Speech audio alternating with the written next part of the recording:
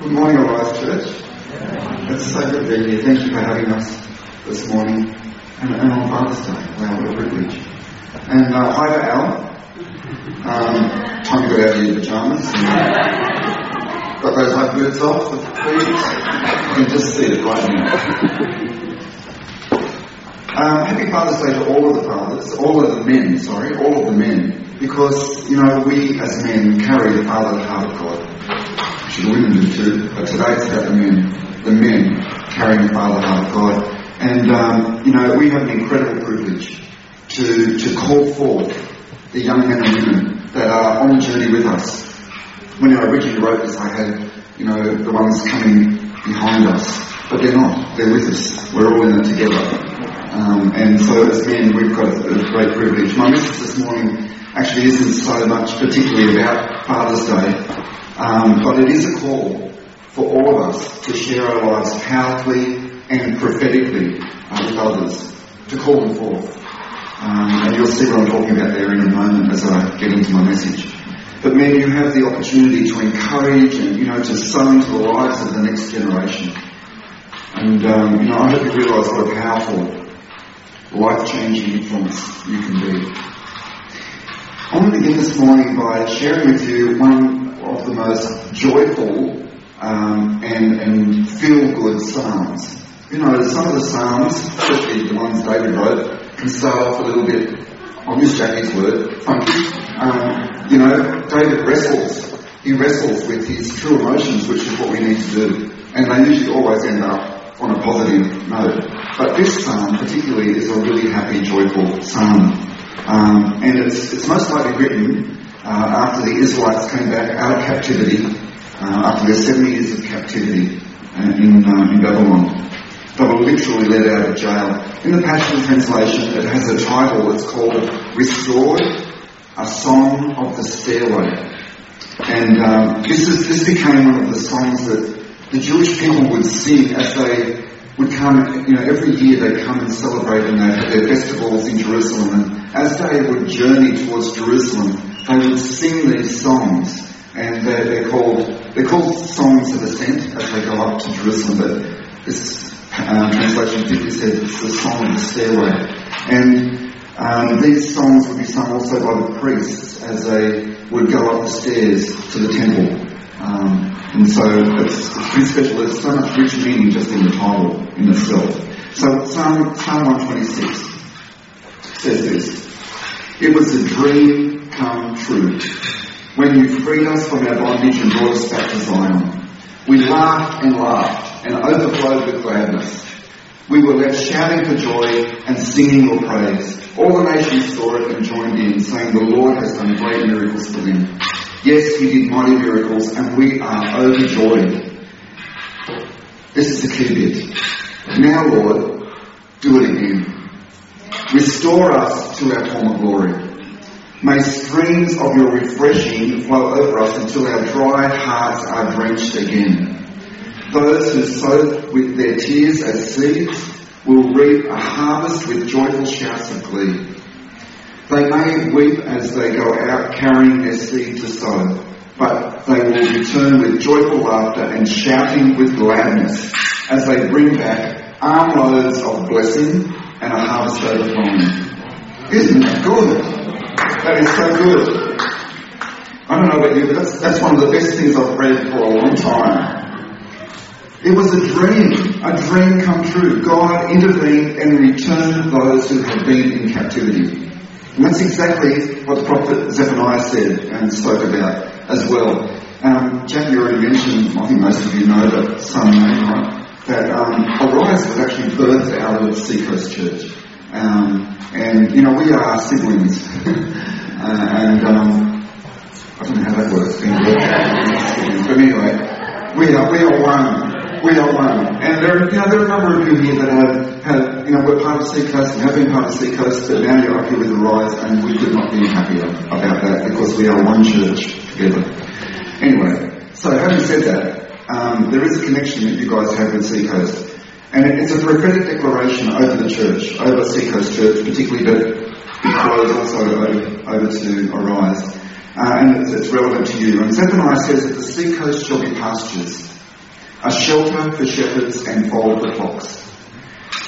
This is not the exact wording, but it says the seacoast is for the house of Judah, which is the house of praise. And by the way, that was awesome praise and worship this morning. Just beautiful. You know, Vanessa and I haven't been in church like this for a long time. We've actually asked, we're not backslidden, but we are starting live church again next Sunday. For the last, it's exciting. For the last, since the end of March, we have only had 2 live services. And so, this is really special to be here. I'm trying to remember how to do it.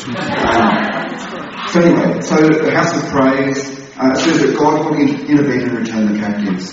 So what a great way to lean into God's word by joining with in this psalm with the celebrations of the overwhelming joy that the people of Israel had as they came out of captivity. And we could really do with some of that joy and laughter and shouting right about now, couldn't we? I don't know about you, but this whole season it has impacted me and Vanessa and the people I know in different kind of ways. So we need some laughing and some joy.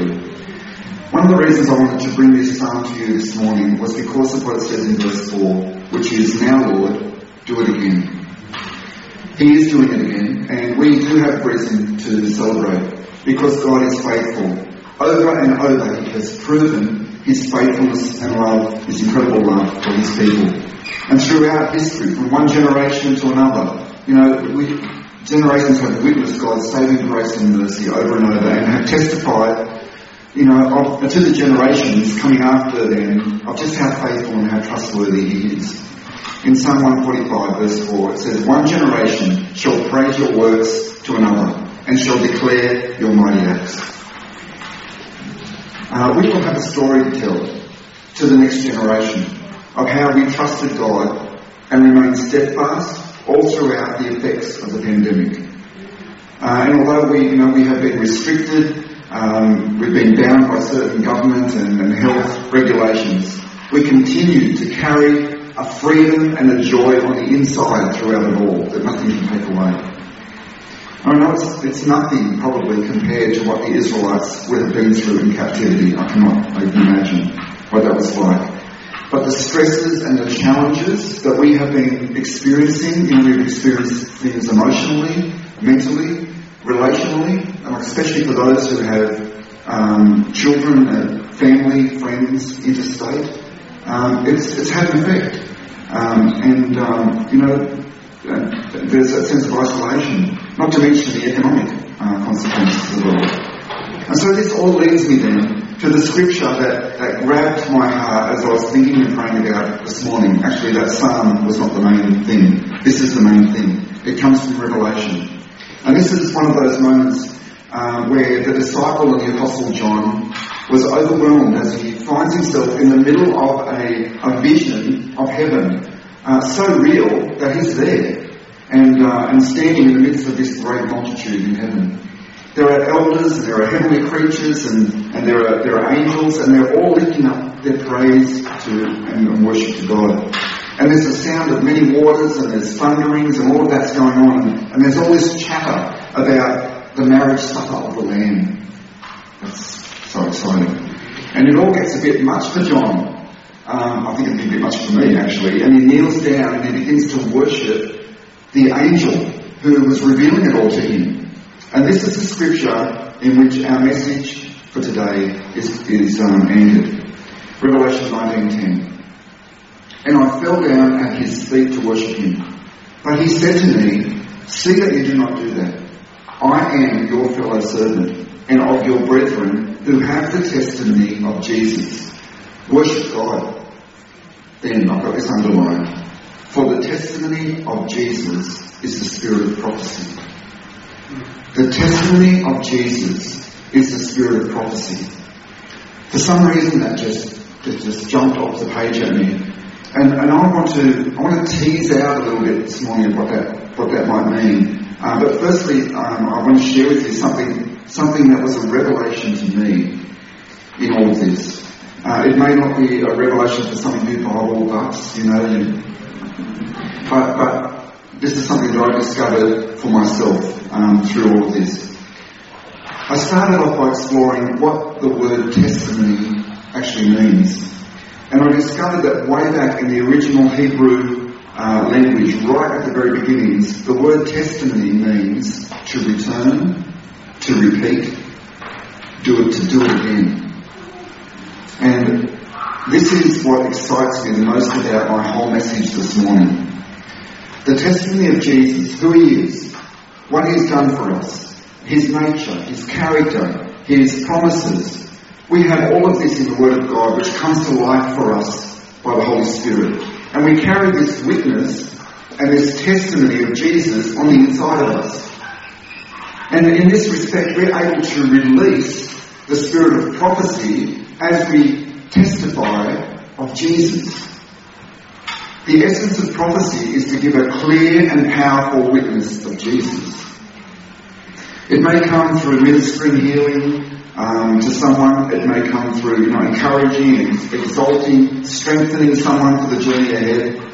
But ultimately, its purpose is to reveal the beautiful and divine character and nature of Jesus to the world. Whenever you share Jesus with someone, whenever I preach about him, whenever you may have the opportunity to preach about him or speak about him, the spirit of prophecy goes forth. Because the testimony of Jesus is the spirit of prophecy. As if that isn't exciting enough, I can see you're all just about can't even remain in your seats right now. You'll get it in a minute. As if that's not enough, I've lost what to say about that, but there's this whole aspect of our testimony that is grounded in the ancient root meaning of the word, where it means do it again. When you testify about Jesus, of course, he's not going to himself, come and do it again. He is coming back, but it'll be a very different scenario then, and that's a whole different message altogether. But here's the thing.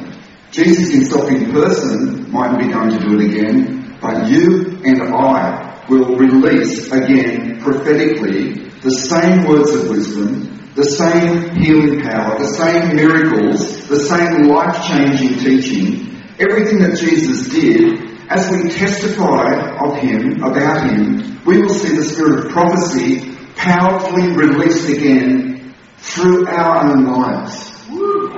Let's get that settled in for a bit. In fact, we know that Jesus has said in John 14:12, "Most assuredly I say to you, he who believes in me, the works that I do, he will do also. And greater works than these will he do, because I go to my Father."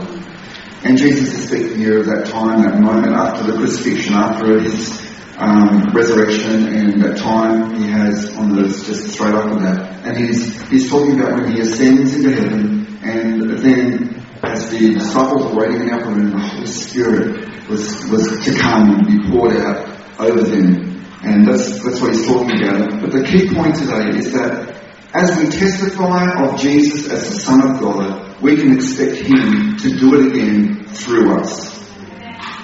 The testimony of Jesus is the spirit of prophecy. In other words, the do it again message of Jesus. That's what the testimony is. It's the do it again message of Jesus is released prophetically by the Spirit of God through us. That's probably the most exciting thing I've got to share with you this morning. And you can see why I started off with Psalm 126. As the Israelites were rejoicing over their newfound freedom, the miracles, the faithfulness of God, the testimony that they had of what he had done for them, they were also saying, "Lord, do it again. Let the streams of refreshing flow freely again. Let the harvest freely come forth again, and joyful shouts of glee." I love it. It says, "Bring back armloads of blessing and a harvest overflowing." I think it's more.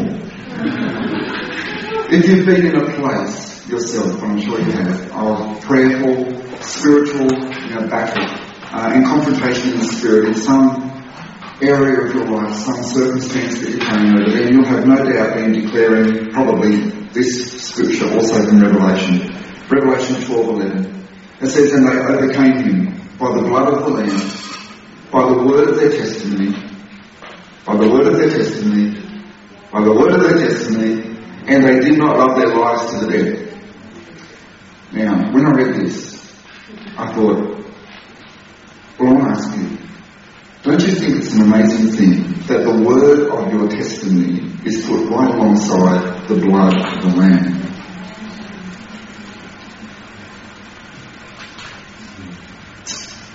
All you seasoned Christians, have a think about that. We know what the blood of the Lamb means. I'm not even going to attempt to unpack that. I feel like that's just too sacred to even go there. But look how powerful your testimony is. Your testimony of Jesus is an incredible, powerful tool of spiritual warfare. And it goes right next to the whole bit about laying down your own life. I haven't said that before. I mean, I have. I've got it millions of times, but you get it? And as I speak about these things, I'm to be honest, I am just about shaking at the knees, not in fear, but in awe of God. Even speaking out these powerful words, and these spiritual principles, just about causes me to what happened to John. I just want to get down on worship, just it's overwhelming. But here's the other thing about your testimony. It's not just about testifying to the nature and character and power of Jesus. It's also the power of your own story, which of course is grounded and rooted in, the whole, what Jesus has done for you. Of course, Jesus is the primary part of your testimony. We always put him at the forefront. Your testimony, the witness of how Jesus has changed your life, how he has healed you, how he has transformed you, opened your eyes to the truth, how he's turned your heart of stone into a soft heart of flesh. All these things about your own life also carry the prophetic power of the Holy Spirit. And as you testify to these things about the transformation of your own life, you are basically declaring, Jesus, do it again. Do it again in the person that's standing before me, that I'm speaking to, that I'm sharing with. Repeat the work of salvation that you did in me, do it in them. Men, as you share your life and your experience and wisdom with younger men and women, you are prophetically speaking into the spirit realm, do it again, God, in this young person. And you may feel like you don't even know what words to say, but it's the Holy Spirit that does it. It's the spirit of prophecy goes forth and does the work. And as you share, you are prophesying. You're prophesying this miraculous change can happen in their life as well. And when you tell people about the healing that he's done in you, whether that's, it would be spiritual healing, but whether it's physical healing, mental healing, emotional healing, you're prophesying, Jesus, do it again, right here, right now, with this person standing in front of me. Does it get you excited? Am I the only one really excited this morning? I'm hoping some of you are on the edge of your seats, because I certainly am. I've been around the Word of God for a long time, and but this excites me as much as anything ever has. And it's as we get the revelation of what we carry that we're then able to release it prophetically. Holy Spirit does it. The testimony of Jesus is the spirit of prophecy. Prophecy changes atmospheres. It changes lives. It brings heaven to earth. It breaks open the spirit realm and releases the power of God. And as Jackie was just prophesying over Vanessa and I and the church, and saying, there's going to be growth. I'm thinking, yeah, come on, It's you receive it. She released it, and we receive it. But it's the Spirit of God that's doing it all. Only the Holy Spirit, of course, when we're talking about people, only the Holy Spirit can convict a person's heart. Only the Holy Spirit can bring them to repentance and save them. But we make room for him to do all of that through the powerful tools that he has planted within us. And one of those powerful tools is our testimony. Our story. Our own story it's got to be shared in love. It's got to be shared in truth. Just as we're called to worship God in spirit and in truth. This is part of our worship. It's giving our lives to be used by him.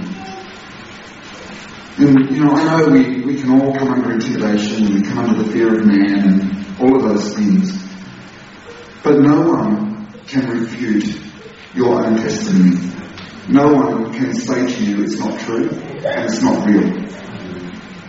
And when we get it, when we get just how much power, how much prophetic power is released as we open our mouth and share Jesus, it is so much easier. I think we've all probably heard the expression, preach the gospel, share the gospel, and use words if necessary. And it's a really nice saying. It's basically saying that you can show the love of God simply by what you do. Now that's true. But is it going to save someone? Have good works ever saved anyone? Remember when Jesus was entering Jerusalem? And everyone was declaring and speaking out that Jesus is the Messiah and that he's the King who has come in the name of the Lord and all of that. Their voices are going forth and their declarations are going forth and they're basically prophesying who Jesus is. And when the Pharisees then said to Jesus, tell your disciples to be silent, he says to them in Luke 19:40, I tell you that if these should keep silent, the stones would immediately cry out. The message of salvation has to be a voice that comes out of somewhere and comes from someone. Don't underestimate, don't undervalue your personal story. If it has Jesus at the centre, it may be the most powerful thing that another person will hear. And don't simply trust in your own understanding or your own ability to share. You have a helper. You have a powerful helper, and his name is the Holy Spirit. In Acts 1:8 it says, but I promise you this, the Holy Spirit will come upon you, and you will be filled with power. And you will be my messengers, that's those who testify of me, to Jerusalem, throughout Judea, the distant provinces, even to the remotest places of the earth. The day is coming. Who knows how far away it is in Australia? There are already signs of this happening. When we will have to, we'll have no choice but to declare publicly our faith in Jesus Christ. Because intolerance and persecution from others will bring us up against all kinds of opposition, and we will have to take a stand. Matthew 10:19 says, so when they arrest you, not if, when they arrest you, don't worry about how to speak or what you are to say, for the Holy Spirit will give you at that very moment the words to speak. Good works won't cut it in that moment. I love good works. I love that we can do good works. I'm not putting down good works, but they'll never save anybody. Good works won't make it even in that moment. We need to have faith in God's supernatural power and sovereignty that is expressed in words. Many have gone before us in this, and in fact many around the world even now, of course, suffer persecution and these situations daily. The choice will be clear. How can you go against your own testimony? How can you go against the testimony of Jesus? There will be really no choice for us. He has delivered people from difficult situations before, and he will do it again. He has done mighty and powerful things through many believers in past generations, and he will do it again. Now, what does it say in Psalm 126 again? Now, Lord, do it again. Restore to us our former glory.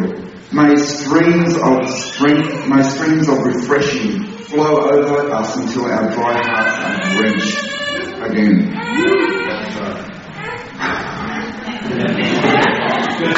Some of you start to get it. Restore to us our former glory. I said all that, didn't I? The glory of God, the glory of supernatural power, the glory of salvation. You know, I'm not talking about the glory of the church. I'm talking about God's glory in us. That's right. We are His church. So Father, help us by your Spirit to be ever ready to share the testimony of Jesus Christ, because it carries with it the power of prophecy. It's the power to speak life into being. It's the power to speak, to release the anointing, to change spiritual atmospheres. Lord, let the word of our testimony be used mightily to overcome the strategies of the enemy to deceive and blind those around us. We mightn't have all the fancy words, but in you we have the words that we need. Our heart cry is, Lord, do it again. Do it afresh and new in this generation, just as you've done it in others. We ask these in the precious name of Jesus. Amen.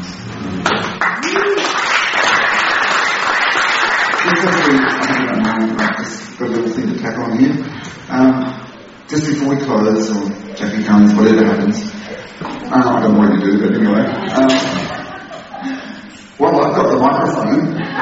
I'm going to invite my beautiful wife, Denise, to come, just to share something briefly about her story. Father's Day is very significant for Denise, and she can share it. Thank you.